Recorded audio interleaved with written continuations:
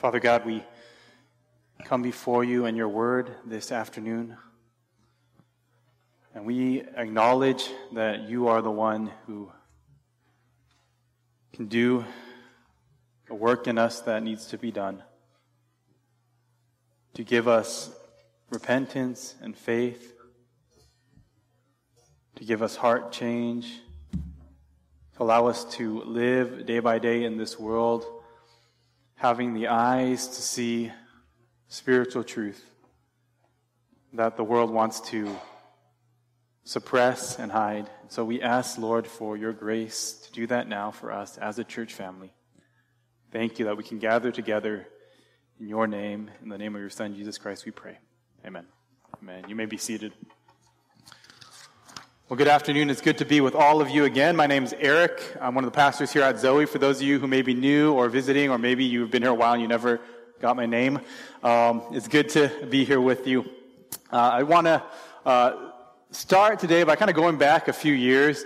This was 2013, I believe, before my first daughter was born. And I was on a short-term missions trip to Thailand. Now, I think I talked about this trip before. It was a good time. We did a lot of things that helped my faith a lot. And near the end of the trip, what happened was we took this long, almost day-long journey in these buses all the way up to the mountains. And in the mountains, there are these villages where different tribes of people live, and most of them are pretty separated from normal society. They do interact. They grow crops. They try to sell their wares in the city at times. But we went up there, and the point of the trip was to hold an evangelistic service, kind of like a revival, if you would, in the village, and invite kind of the neighboring community to come and to hear the gospel. We would share it through testimonies, through preaching, through some music, and hopefully they would respond. Now, the team I went with was people from America, and in fact, Melody Sawasaki, I think, was there, so you can fact-check everything here with her later. But we didn't speak Thai, and so we had these students who spoke Thai, who were from, actually, a lot of these ethnic minorities who had become Christians, and they were with us, and they were helping us out. They were either translating or just providing the support and doing a lot of the ministry themselves. And most of these young people were people who had been brought out of really dangerous situations. They worked with other youth who were at-risk children, some of them even rescued from trafficking situations. They had believed the gospel. They had devoted their life to learning about the Bible and sharing the good news of Jesus with others. When we finally arrived at a village, or the village, where we planned to hold our evangelistic service, we had lunch together, and then we went out to the neighboring huts. They literally were huts, right? We walked through these dirt roads, and as we were going door to door, kind of talking to people, inviting them to come out that night, it started to rain. And it's like a jungle there, okay? Literally like a jungle. Dirt roads and trees everywhere. It was raining, and it got harder and harder and harder. So hard, in fact, that we had to go seek refuge in the hut of a stranger. So, by God's grace, I've had the experience of being in someone's hut halfway across the world in the rain, kind of hiding out from the downpour. While we were there, I looked at what was going on. I looked at the rain coming down. I saw that the roads were getting really hard for us to even walk across and traverse. And I looked at the Thai student who was with me. And we were kind of going off in groups of like 3 or 4. And I remember I saw this problem, and I looked at him and I said, "What do you guys do when it starts to rain?" Because we had only one night to be there. We had planned for one night only for this evangelistic service. We had planned everything around that one day, and it was raining cats and dogs. You couldn't even walk to the next hut. I asked him, "What do you guys do when it starts to rain?" And I'll share with you his answer in a little bit. But let me ask you the same question this afternoon. What do all of you do when it starts to rain? And of course, I'm speaking figuratively. I'm not talking about the actual rain. What happens when it starts to rain in your life? What happens when you come across a problem or an obstacle or a challenge that seems to get in the way of something that is good? Something that seems like it should be what maybe even God wants for you. What happens when the rain comes, the problem comes, things get in the way of that? That's kind of what the story we're talking about in the book of 1 Samuel is about today. We're going to be in 1 Samuel chapter 17.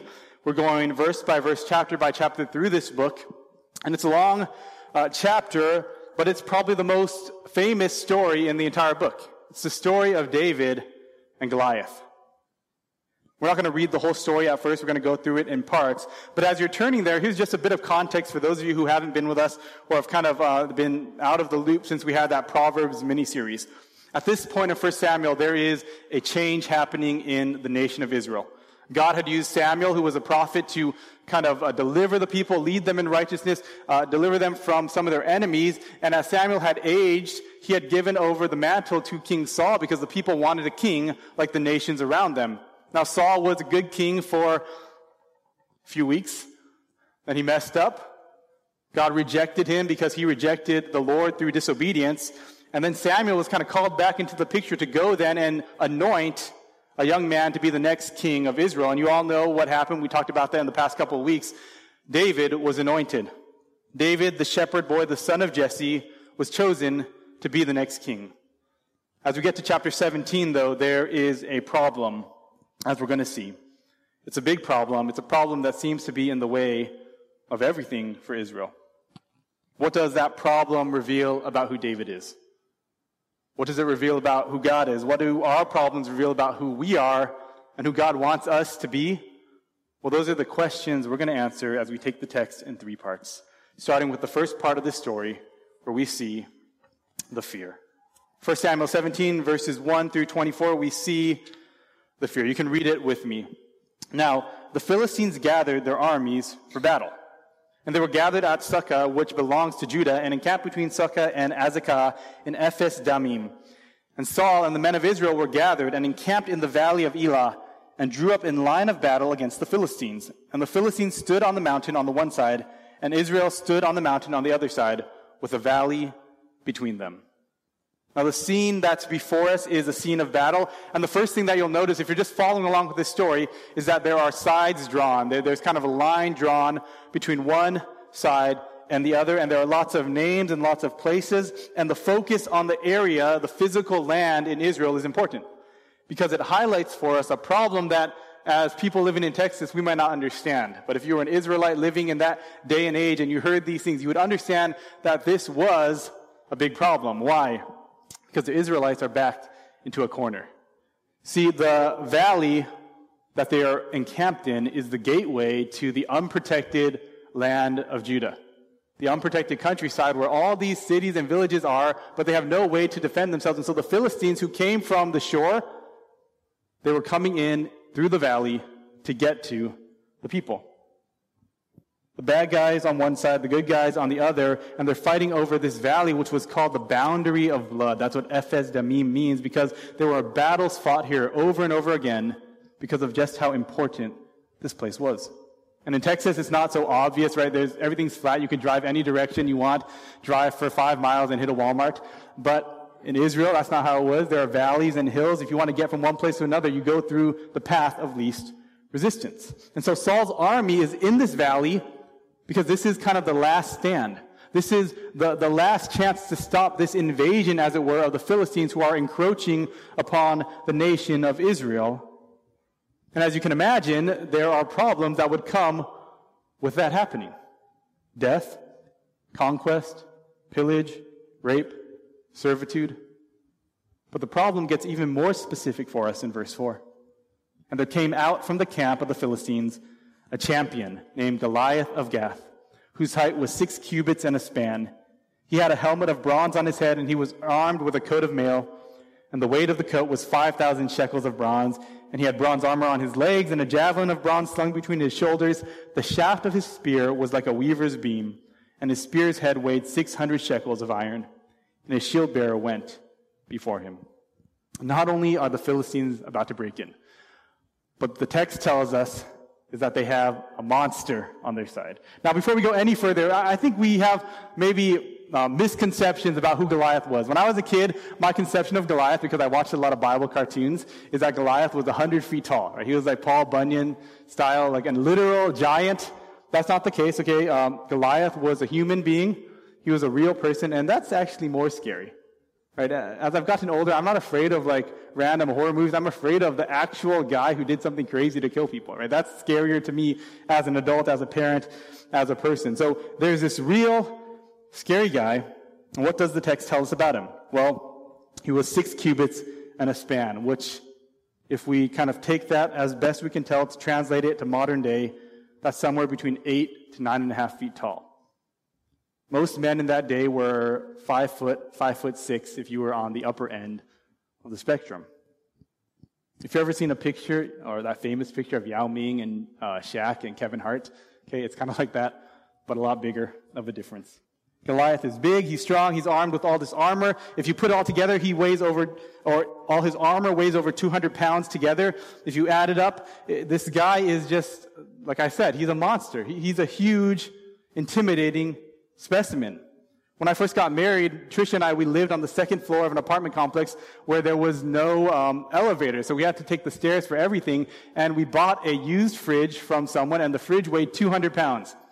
And I brought 2 of my friends who are about the same build and size and age as me, and we tried to take this fridge. We figured surely 200 pounds, there's 3 of us, we could lift it up and take it up the stairs. And to my shame and the shame of my wife, we had to go get a furniture dolly because we couldn't even pick up that empty fridge altogether. This man wears 200 pounds of armor.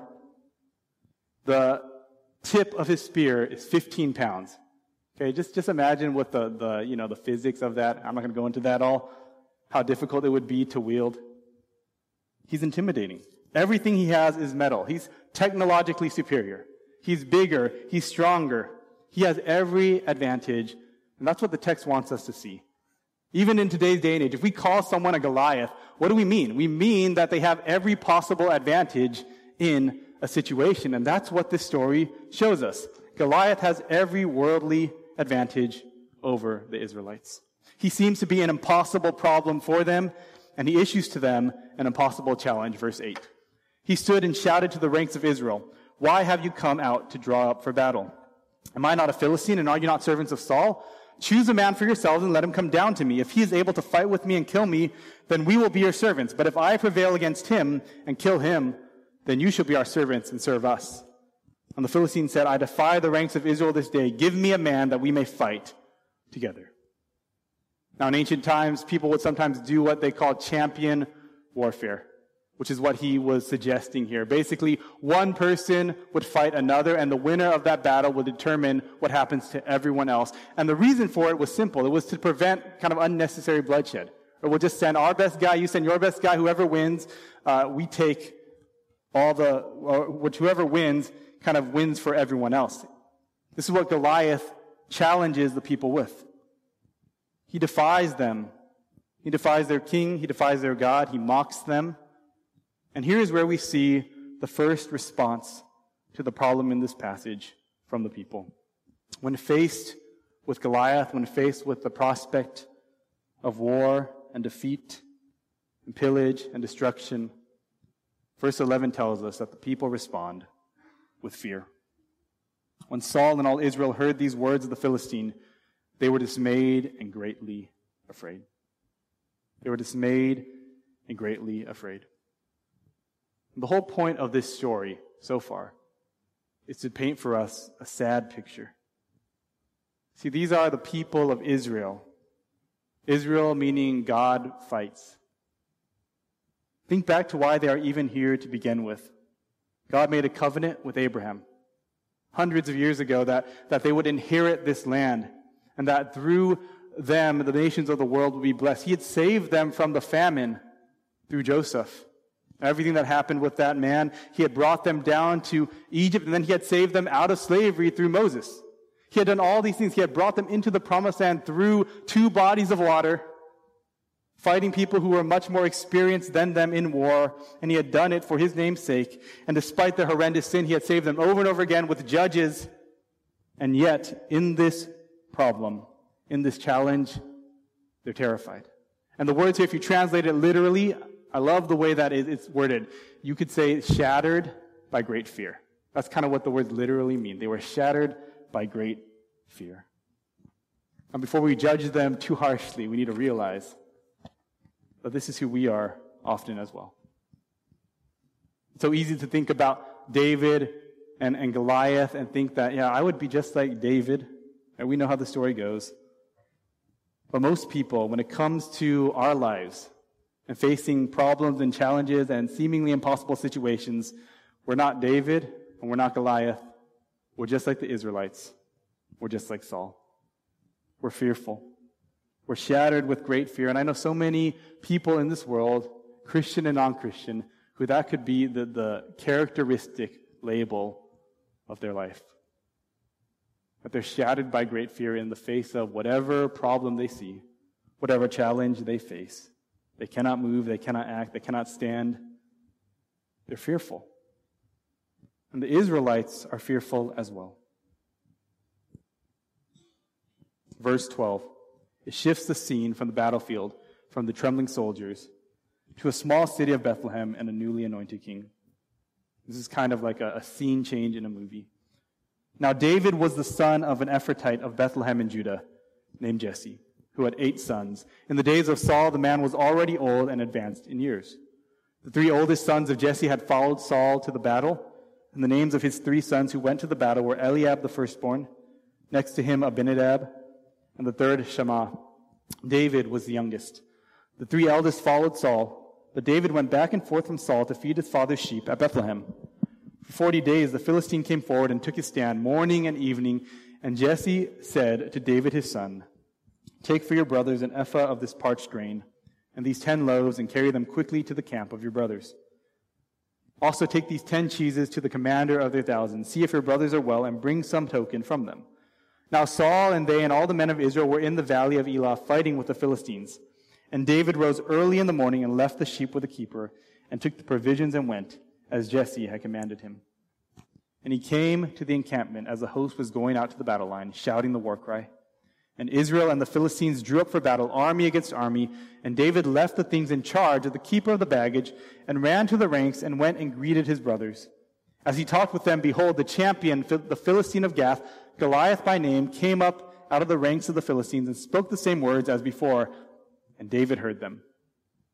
And all the men of Israel, when they saw the man, fled from him, and were much afraid. In the midst of all this fear, in the midst of plenty of reasons to fear, the story takes an interesting, kind of strange turn. The writer, if you look at the story, he starts to give us these details about the life of David and Jesse and his brothers that don't seem that important to what's going to happen between David and Goliath. Right? He tells us about cheeses and breads and how David would go back and forth between the army and home, getting a token to show that they were still alive for their father. Why does he do all this? Why does this happen in the book of 1 Samuel? Well, it's simple. The text wants us to see that while the focus of the Israelites has been only on the problem in front of them, resulting in fear, God is still at work in the background. Through mundane, daily, simple means, God is at work to set in motion the things that he has planned. Now, we need to kind of have the bigger context of this story, right, because it's important. David, in chapter 16, had been anointed the next king of Israel. Right? Remember, his brothers come by. It's not the first one, not the second one, not the third one. They get all through, and finally it's the last one who's out in the field. So David comes. He's anointed the next king of Israel by Samuel, the great prophet. And you know what they did after that? Nothing. Literally nothing. David went back out to watch the sheep. And Samuel went back home to Ramah, and that's it. So he's anointed as the next king. He's supposed to be the next big thing in Israel, and yet they're just doing the same thing they've been doing all along. And in the context, that's problematic. And in fact, in our eyes, that would seem problematic as well, because it turns out the Philistines have been taking over Israel. So there's this new king. He's just watching sheep. The Philistines are taking over city by city, field by field, encroaching their way to the hill country of Judea. Why won't Samuel and David do anything? Don't they know that there's kind of this socio-political thing happening all around them, that there are life-altering events happening in the valley of Elah? Yet Samuel and David, God's anointed one, they're not around. And David's not even in the army. You see that? He didn't even join the army. He's just watching the sheep, going back and forth between home and his brothers. Why is this what the text, the author tells us, is to remind us and show us that in the situations where we so often fear, the real problem is often that we don't recognize, or maybe we forget, or maybe we never really believed that God still got it. The author of 1 Samuel takes pains to show us that in this story, God is in control. He's directing the most mundane, uneventful, regular things to bring about his purposes in the way that only he can. See, after they anoint the shepherd, David is at home. He's bringing supplies to his brothers, but it just so happens that one of the days that he's there, he hears the giant. Just so happens that while he's bringing cheese and bread to the army, while he's doing the work of a delivery boy, he hears the thing that he needs to hear. David, whom God has chosen simply by being a faithful brother, son, shepherd, and deliverer, is taken to the place where God wants him to be, to hear the things God wants him to hear, so that he can respond in the way that will show us what God saw when the Lord looked upon his heart. And this leads us to the second part of the story. We see the fear of the people, and secondly, in verses 25 to 39, we see the faith. The faith. As the men are fighting or getting ready to fight in the valley below, Goliath arrives again, and the Israelites, they run and they flee. And by the way, this is something that's interesting. If you read the Bible, especially the Old Testament, enough, you'll see that the people who are supposed to know God, but don't really have faith in him, they're always fleeing. Right? Adam and Eve, Jonah. The Bible says flee temptation, but fleeing from problems in this world is often a sign of great fear of the world rather than fear of God. Anyways, the Israelites are fleeing before Goliath, but David doesn't flee. Read verse 25 with me. And the men of Israel said, "Have you seen this man who has come up? Have you seen him? Surely he has come up to defy Israel, and the king will enrich the man who kills him with great riches and will give him his daughter and make his father's house free in Israel." And for the first time in the book of Samuel, David now speaks. He hasn't spoken yet before. Verse 26, "And David said to the men who stood by him, 'What shall be done for the man who kills this Philistine and takes away the reproach from Israel? For who is this uncircumcised Philistine that he should defy the armies of the living God?' And the people answered him in the same way, 'So shall it be done to the man who kills him.'" What's going on here? Well, it seems that when David hears the challenge, the people run away. They run from Goliath. David, in a sense, runs toward it. In his questioning, in his asking, what will happen to the person who kills the giant, David is pretty much suggesting that he's going to do the deed himself. And this leads, of course, to his brother being unhappy with him. Verse 28, "Now Eliab, his eldest brother, heard when he spoke to the men. And Eliab's anger was kindled against David, and he said, 'Why have you come down? And with whom have you left those few sheep in the wilderness? I know your presumption and the evil of your heart, for you have come down to see the battle.' David said, 'What have I done now? Was it not but a word?' And he turned away from him toward another, and spoke in the same way, and the people answered him again as before." Now again, this is real life. This is true. The word of God is inerrant. And here is a proof of how real it is. If you've ever had a sibling, you know that you see the worst in them, even when others sometimes see the best. I think maybe Eliab felt ashamed by David's boldness. Maybe he remembered that David was the one who got anointed and not him. Whatever the case was, he accuses David, and this accusation is important. Because if it were true, then David's no better than Saul. But here's the question. Did David abandon the sheep he had been called to serve? What does the text tell us? No. He had ensured that they were cared for by another. He left them with another. Did David come to make a name for himself to see the battle, as Eliab said? No, the text tells us he came to obey his father, to bless his brothers, to provide supplies to the commander. The accusation is important because it's false. And David isn't here for his own glory. David isn't here because he has a lust for battle. What the text shows us is that David's response to the situation doesn't have some kind of ulterior motive. His response is a response of faith. His response is a response of faith in God. And that's why he's unaffected by his brother's harsh rebuke. Because he's not worried about what other people think about him. In this moment, in the face of this problem, he's thinking mostly, maybe solely, about God. See, David, if you read this text, he's the first person to mention God in the story. He's the first person to bring up God at all. He sees this situation with the eyes of faith. An enemy that has mocked and brought scorn upon the living God. Not just someone who was taunting Israel and their king, someone who had set himself up against Yahweh of hosts. His faith gives him clarity about what he should do, and it leads eventually to an audience with the king. Back to verse 31. When the words that David spoke were heard, they repeated them before Saul, and he sent for him. Goliath has issued a challenge. Saul has failed in his duty as a king to fight for them. The people are scared. The king is scared. But David has faith. And in verse 32, David volunteers to fight. And David said to Saul, "Let no man's heart fail because of him. Your servant will go and fight with this Philistine." And Saul said to David, "You are not able to go against this Philistine to fight with him, for you are but a youth, and he has been a man of war from his youth." And Saul, like everyone else, is looking at appearances. He's still looking at the outside. He's still looking at experience in this world. He's looking at things from a human perspective. But David responds in a way that shows us faith. Saul is doubtful because David has no military experience compared to Goliath. David is confident because he has a wealth of spiritual experience with God. Look at verse 34. David said to Saul, "Your servant used to keep sheep for his father.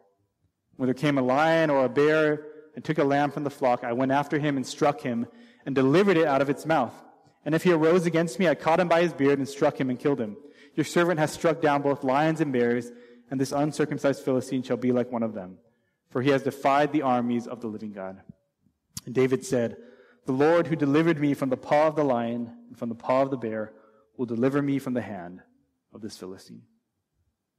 It's interesting. David says the Lord will deliver him time and time again. The Lord who delivered him will deliver him now.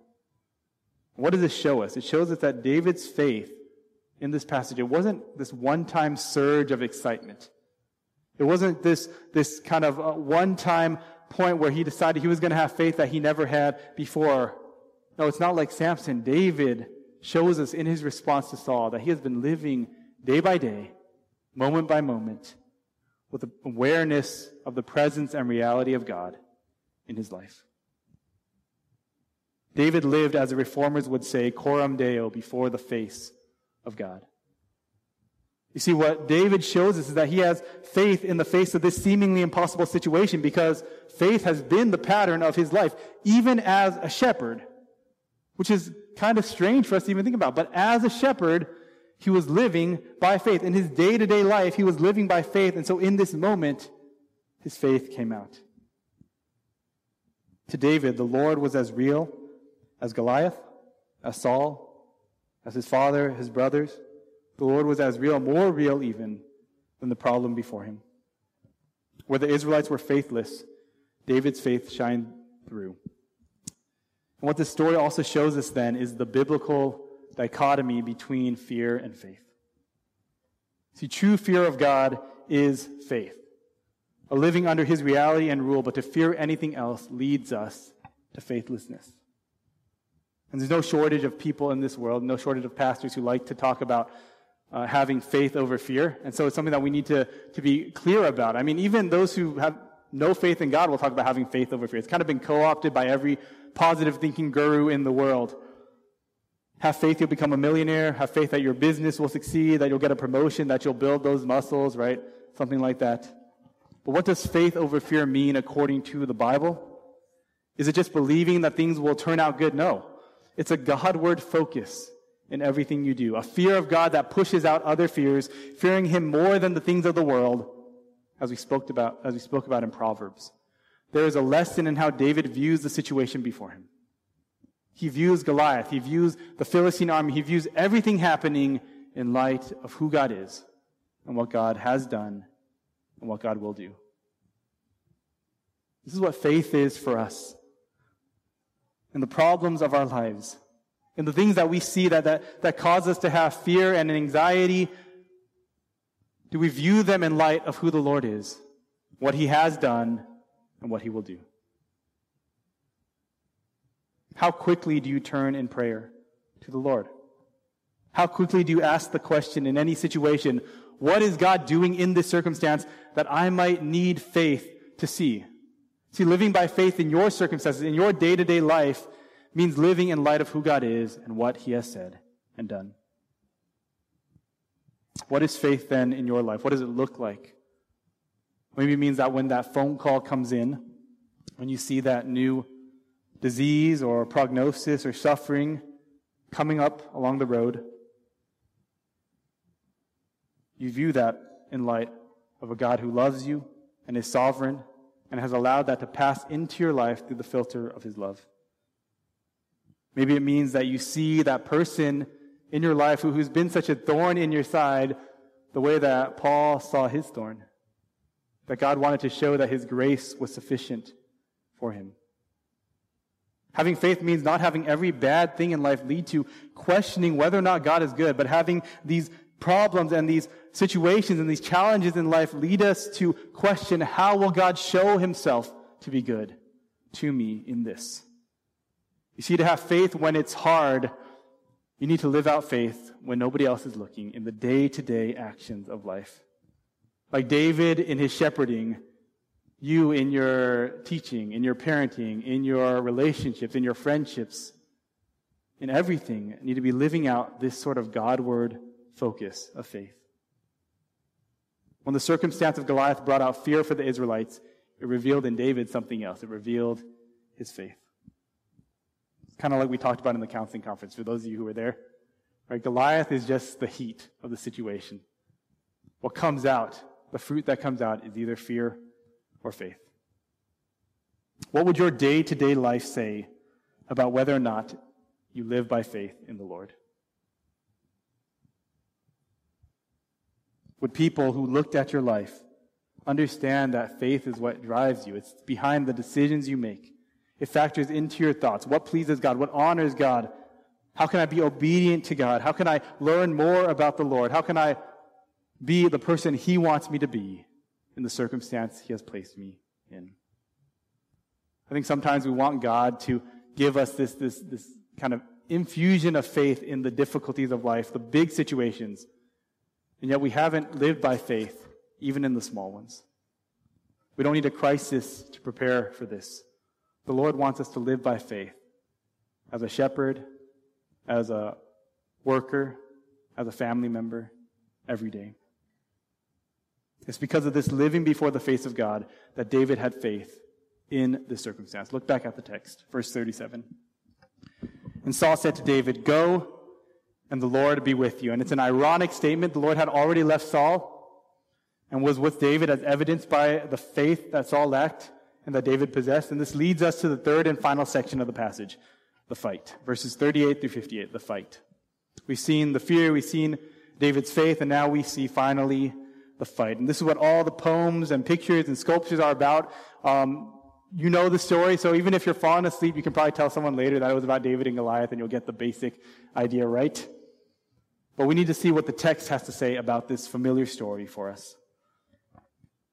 Starting in verse 38, then Saul clothed David with his armor. He put a helmet of bronze on his head and clothed him with a coat of mail. And David strapped his sword over his armor, and he tried in vain to go, for he had not tested them. Then David said to Saul, "I cannot go with these, for I have not tested them." So David put them off. At this point, Saul tries to give David his equipment. Now, Saul's the king. He has the best stuff of anyone in Israel, but David isn't used to it. It's not something he has fought in before, so he rejects it. He's not comfortable. He rejects the equipment. Verse 40, then he took his staff in his hand, and he chose 5 smooth stones from the brook and put them in his shepherd's pouch.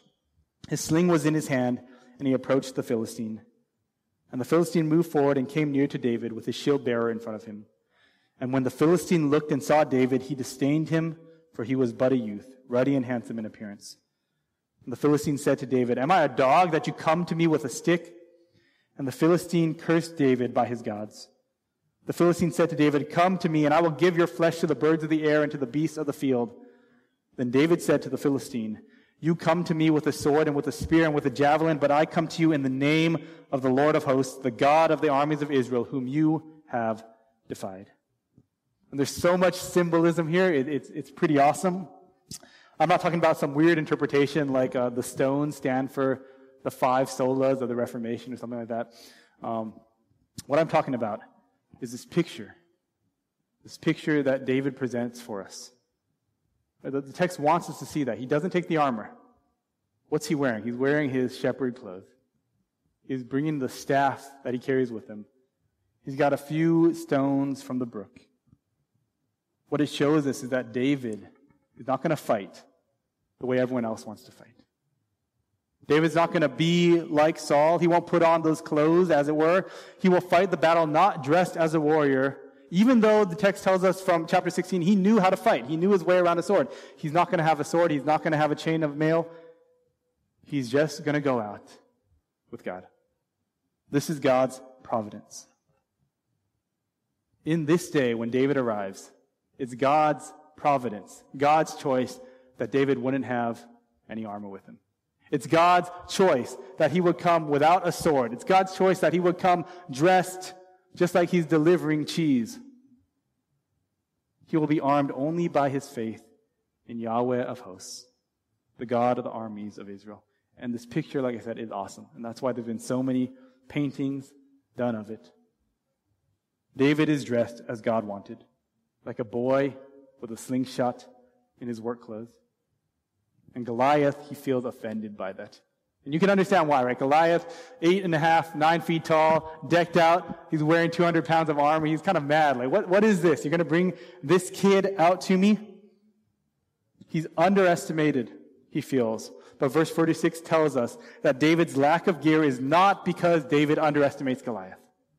It only looks like David is underdressed because everyone else in this story has been underestimating God. Verse 46, this day the Lord will deliver you into my hand, and I will strike you down and cut off your head, and I will give the dead bodies of the host of the Philistines this day to the birds of the air and to the wild beasts of the earth, that all the earth may know that there is a God in Israel, and that all this assembly may know that the Lord saves, not with sword and spear, for the battle is the Lord's, and he will give you into our hand. And here's something you might have missed. I missed it the first dozen times I read the story. David doesn't accept Goliath's challenge. You see that? David didn't accept the challenge. Goliath says, bring out a champion, and I'll be the champion, and we'll fight, and then whoever wins, that they're going to win the whole war. But David doesn't do that. He doesn't accept it. He comes out and he says, I am going to kill you, but it's because the Lord is against you. I'm not going to kill you because I'm the champion of Israel. I'm going to kill you because you have defied the living God. The Lord will glorify himself today, for the battle is the Lord's. And it's an incredible perspective. And it challenges our perspective, and it challenges my perspective, honestly. When I think about problems in the world that I see and the culture that's set against us as Christians and God's truth, I need to realize that this isn't my battle. First and foremost, this is the Lord's. He can and he will use his people for his glory, but only if we are surrendered in faith to him. To be obedient no matter the consequence. No matter the circumstance, to trust his word, to preach it, to live it out. No matter the size of our problem or the impossibility of the task, to do what he has called us to do because we trust in him. God saves in his way and in his time. It is his battle and not ours. And that's why even as a church at Zoe, we are so simplistic. Preach the word of God. Preach the gospel. Pray for God's will to be done, for people to be saved. That's what we're about. If anything good is going to happen in and through this church, it's going to have to be God. When the Philistines arose, verse 48, when the Philistine arose and came and drew near to meet David, David ran quickly toward the battle line to meet the Philistine. And David put his hand in his bag and took out a stone and slung it and struck the Philistine on his forehead. The stone sank into his forehead, and he fell on his face to the ground. That's it. 40 days of taunting. 40 days of fear. 40 days of people fleeing and hiding every day when this giant shows up. 3 seconds of flight from the slingshot to the forehead. And it's over. So David prevailed over the Philistine with a sling and with a stone, and struck the Philistine and killed him. There was no sword in the hand of David. God delivered Goliath to David without any other weapon than a sling and a stone. In verse 51, then David ran and stood over the Philistine and took his sword and drew it out of its sheath and killed him and cut off his head with it. When the Philistines saw that their champion was dead, they fled. And the men of Israel and Judah rose with a shout and pursued the Philistines as far as Gath and the gates of Ekron, so that the wounded Philistines fell on the way from Sharim as far as Gath and Ekron. And the people of Israel came back from chasing the Philistines, and they plundered their camp. And David took the head of the Philistine and brought it to Jerusalem, but he put his armor in his tent. You see, because David didn't accept Goliath's challenge, Because David fought not in man's way, but God's way. The victory over the Philistines was greater. They killed the Philistines, they chased them, they came back and they plundered their camp. They reduced this threat to Israel in this one day. Why? Because David fought God's fight. David fought God's way. Well, what the text tells us is actually that the Lord is the one who fought through David. It might be tempting for us to think that this story is just about being like David. Right? That we just got to have faith like David, and yeah, we should have faith like David, a man after God's own heart. But it's not even just that. It's really about how David was used by God. God is the hero of the story. God is the one who delivers the people. God is the one who defeats the problem before them. God is the one who deserves all the glory. God is the one who took the fight. God is the one who delivered the victory. And so when it comes to our lives as Christians, even in small things and in the big things, in challenges, in trials, and problems before you, we need to ask the question of what kind of victory we're actually looking for. Are we looking for my victory? Or are we looking for the Lord's victory? Because a lot of times, to be honest, it's different. A lot of times my victory would look like the thing that's easiest for me. The thing that gets me out of this bind quickest with the least amount of worry, the least amount of headache, and the least number of people calling me or texting me about it. But that's not often the Lord's way. A lot of times the Lord's victory has to do with being transformed into the image of Christ, to become more and more like Him through whatever trial is facing me. The person who knows the heart of God knows that He will not share His glory with another. It's all about Him, and so what we need to be seeking in the face of problems is what God wants from this. Faith is what God seeks. But faith doesn't detract from God's glory. It gives Him the glory. It points our attention and our focus to Him. And many people have talked about this before, but faith shows us how great the thing we place our faith in is. Right? It's not about me as a person who has faith. It's about God, who I trust in. It's like a person jumping out of an airplane with a parachute, who trusts in his parachute to save him. And it would be foolish for him to think that that showed how great a parachuter he was, that he didn't crash and die on the ground. It's not his own ingenuity. It's not his own skill. It's not any of that saves. It's the strength of the parachute. And what we see in the fight between David and Goliath is that it's the strength of God that is highlighted. How did that stone hit his forehead? I mean, you ever stop and think about that? He was wearing a helmet. How did the stone hit his forehead? It's God. In fact, it was all God. This is what the text tells us. If you read it, it was impossible. But with God, all things are possible. God is the one who prepared David as a shepherd for this moment. He's the one who sent that lion and that bear to attack so that David could learn how to fight as a youth. God is the one in this story who does all the things that deserve glory and honor and praise. See, if you want to know what it means to be part of God's people, the Bible tells us time and time again, it's not what we do. It's what He does and what we experience by trusting and following Him. And here's where the story ends, verse 55. As soon as Saul saw David go out against the Philistine, he said to Abner, the commander of the army, "Abner, whose son is this youth?" And Abner said, "As your soul lives, O king, I don't know." And the king said, "Inquire whose son the boy is." And as soon as David returned from striking down the Philistine, Abner took him and brought him before Saul with the head of the Philistine in his hand. And Saul said to him, "Whose son are you, young man?" And David answered, "I am the son of your servant Jesse, the Bethlehemite." Now, it might seem like a strange end to the story, but it's actually really important, okay, to show us that God has been at work. Now, let me just say on the side that some people view this story, they read this passage and they say, "Oh, what's going on? I thought Saul already knew David because David was playing his lyre for him in chapter 16 at the end, right? Whenever he had a bad spirit, David would play the music and that would kind of alleviate his suffering." Well, that is true, and this is true. There's no contradiction here. Most of you here, I know, and I have no idea who your dads are. Okay, that's just how it works. I don't know who your dads are. You don't know who my dad is. It's not a common thing to know, but it's beyond just that. Okay, there's something important in this text. Look back at verse 25. Just go back to verse 25. I know it's a long chapter. The men of Israel said, "Have you seen this man who has come up? Surely he has come up to defy Israel, and the king will enrich the man who kills him with great riches, and will give him his daughter and make his father's house free in Israel." So what's going on here?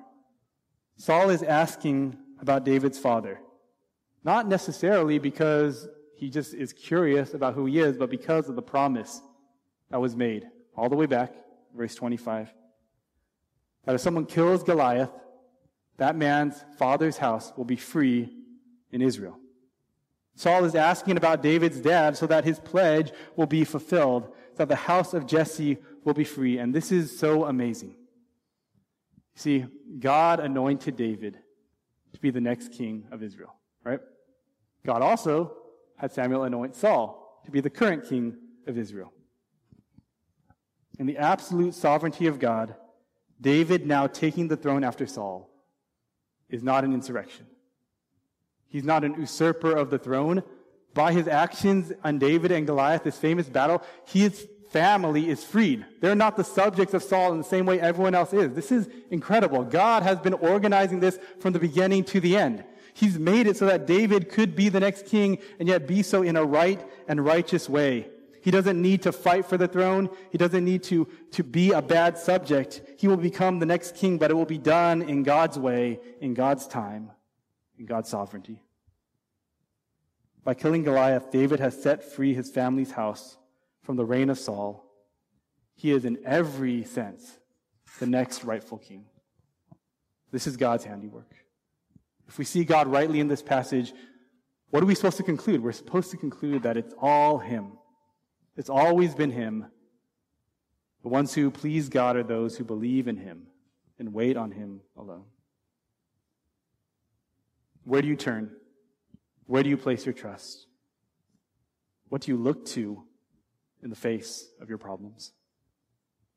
Is it Google, intelligence, your own resources, your bank account, your experience in figuring things out on your own? Or do you rely on the Lord? And this is what David did, and this is what the fight in this passage challenges us to do, to believe and act with expectation that God will do what he wants for his glory, and it will be good. I left you hanging in the mountains of Thailand, so I'll return there. It was pouring rain. It was getting muddy. We had only one night to do this evangelistic outreach.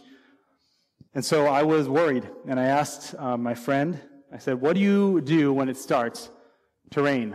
And I'll never forget how he answered me. It was unexpected. He just looked at me, and his English wasn't good, and I didn't have any Thai, so we were kind of just communicating as best we could. He looked at me, and he smiled, and he did this. He said, "We pray." That was it. That was his answer. And I was honestly shocked. I was expecting that they had a backup plan. I was like, "You guys have done this like 18 times, right? You must do something when it rains." Some kind of logistical answer.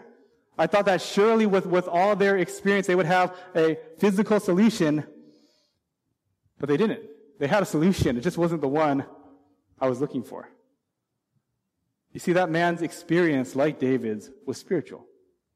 And this young man who had trusted in Christ for salvation, he didn't even bat an eye. And you know what? To my shame, I even asked him further. I was like, "Okay, you pray. Well, what happens if God doesn't answer your prayer and it keeps on raining?" Okay, that was my follow-up question.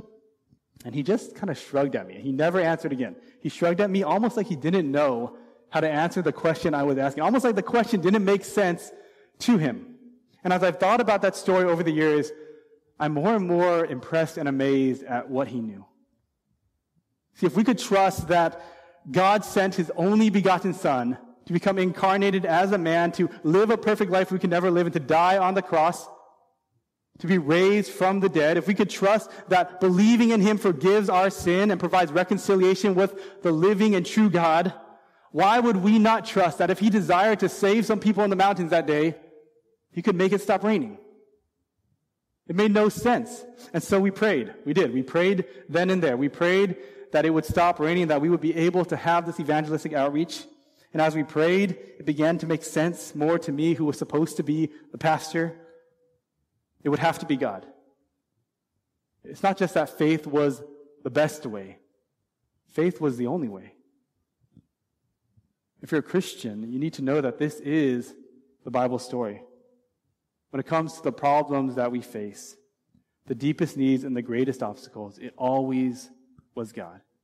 It had to be God. The Bible tells us that the greatest problem we face is the problem of sin and death. Separation from God and judgment for our sin.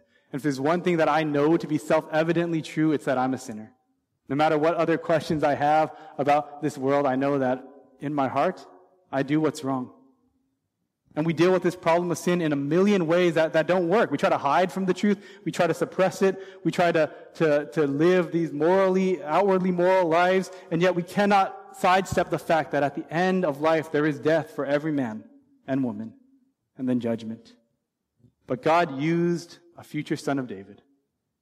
He used Jesus Christ to fight the battle that we can't fight.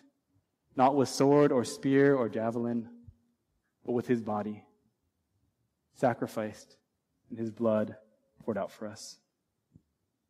And the message that the Bible gives us, that the battle is the Lord's, is not just David's story. It's the story of every person who places their faith in him. Jesus Christ, the Son of God, is the Savior we need. He died the sinner's death. He took the punishment we deserve. He rose from the grave, and he offers life, reconciliation, relationship with God, if you trust in him. See, what my Thai friend was living out was what every Christian ought to know. That God is real. That God is in control. That God is the one orchestrating everything. He knows what he is doing. We get to be part of it for our good and his glory. A few hours later, the rain had cleared up. God answered the prayer. The rain had cleared up. The sun had come back out. It was dry enough for us to have that evangelistic outreach. And we had a service with a few dozen villagers and children. And at the end of the night, when they kind of had a call to salvation, there was one really, really old lady who was dealing with kind of chronic pain for decades in her life, who came and she raised her hand and she responded to the gospel. She came to faith. It was incredible. It was miraculous. What did that experience teach me? Well, the same lesson that the story of David and Goliath can teach us today. That there are things we fear in this world, problems that we cannot overcome ourselves, but the Lord calls us as his people to live by faith. Not a generic faith or a self-centered faith that things will go my way, but a biblical faith that things will always go God's way. The kind of faith that leads us to pray, to submit, to wait patiently, to act obediently, to be faithful in little things and in big things, so that we may know, like the Israelites knew on that day, that there is a God in Israel. There is a God in this world, that there is a Redeemer, Jesus Christ, who has created us and saved us for him. Let's pray. Father God, we come before you and we ask for you to let your word do work in us. Help us to trust you more. Help us to live by faith that you are good, that your words are true, that what you have done in Christ is the message that we need, and not just the data of what happened, but the reality that if we believe in him, if we trust in him, if we follow him, we will have life abundantly. We pray, God, for your grace. And Lord, I know that this passage is familiar. I know that there was a lot that we went over. But Lord, let us just respond now, even as we pray and we sing. Respond to you, knowing that it's always been you, and it has to be you. And that because you have done amazing things, Lord, we ought to give you the glory. Because you have saved us and redeemed us, and you want to change us. Let us worship you for that. This time we're going to pray together just for a few moments, silently where you're at. I'm going to lead you in a couple of things in response to this message. The first thing that we want to pray for is that God would show us how we are either living by faith or by fear in the day-to-day moments of our life, whether we have a Godward focus, whether the reality of Him matters in the things that we do. We want to pray that God would grow that in us as a church, as individuals, and together. Why don't you take a few moments to pray for that now?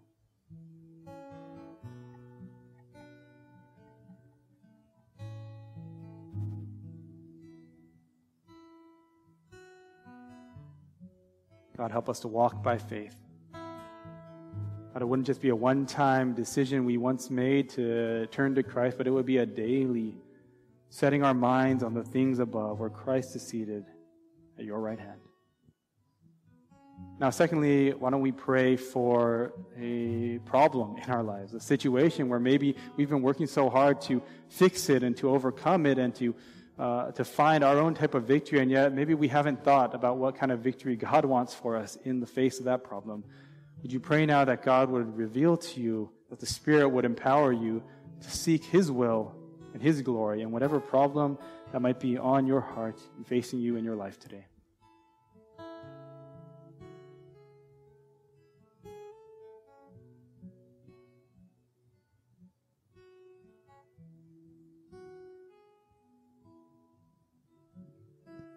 Lord, we know that all things work together for the good of those who love you and are called according to your purpose. And that good is to conform us to the image of Christ through every trial, through every tribulation, through every circumstance, in every moment. But would you do that for us as a church, even today, even this afternoon? Through your word, would you bear fruit in our lives? Fruit according to repentance and according to faith.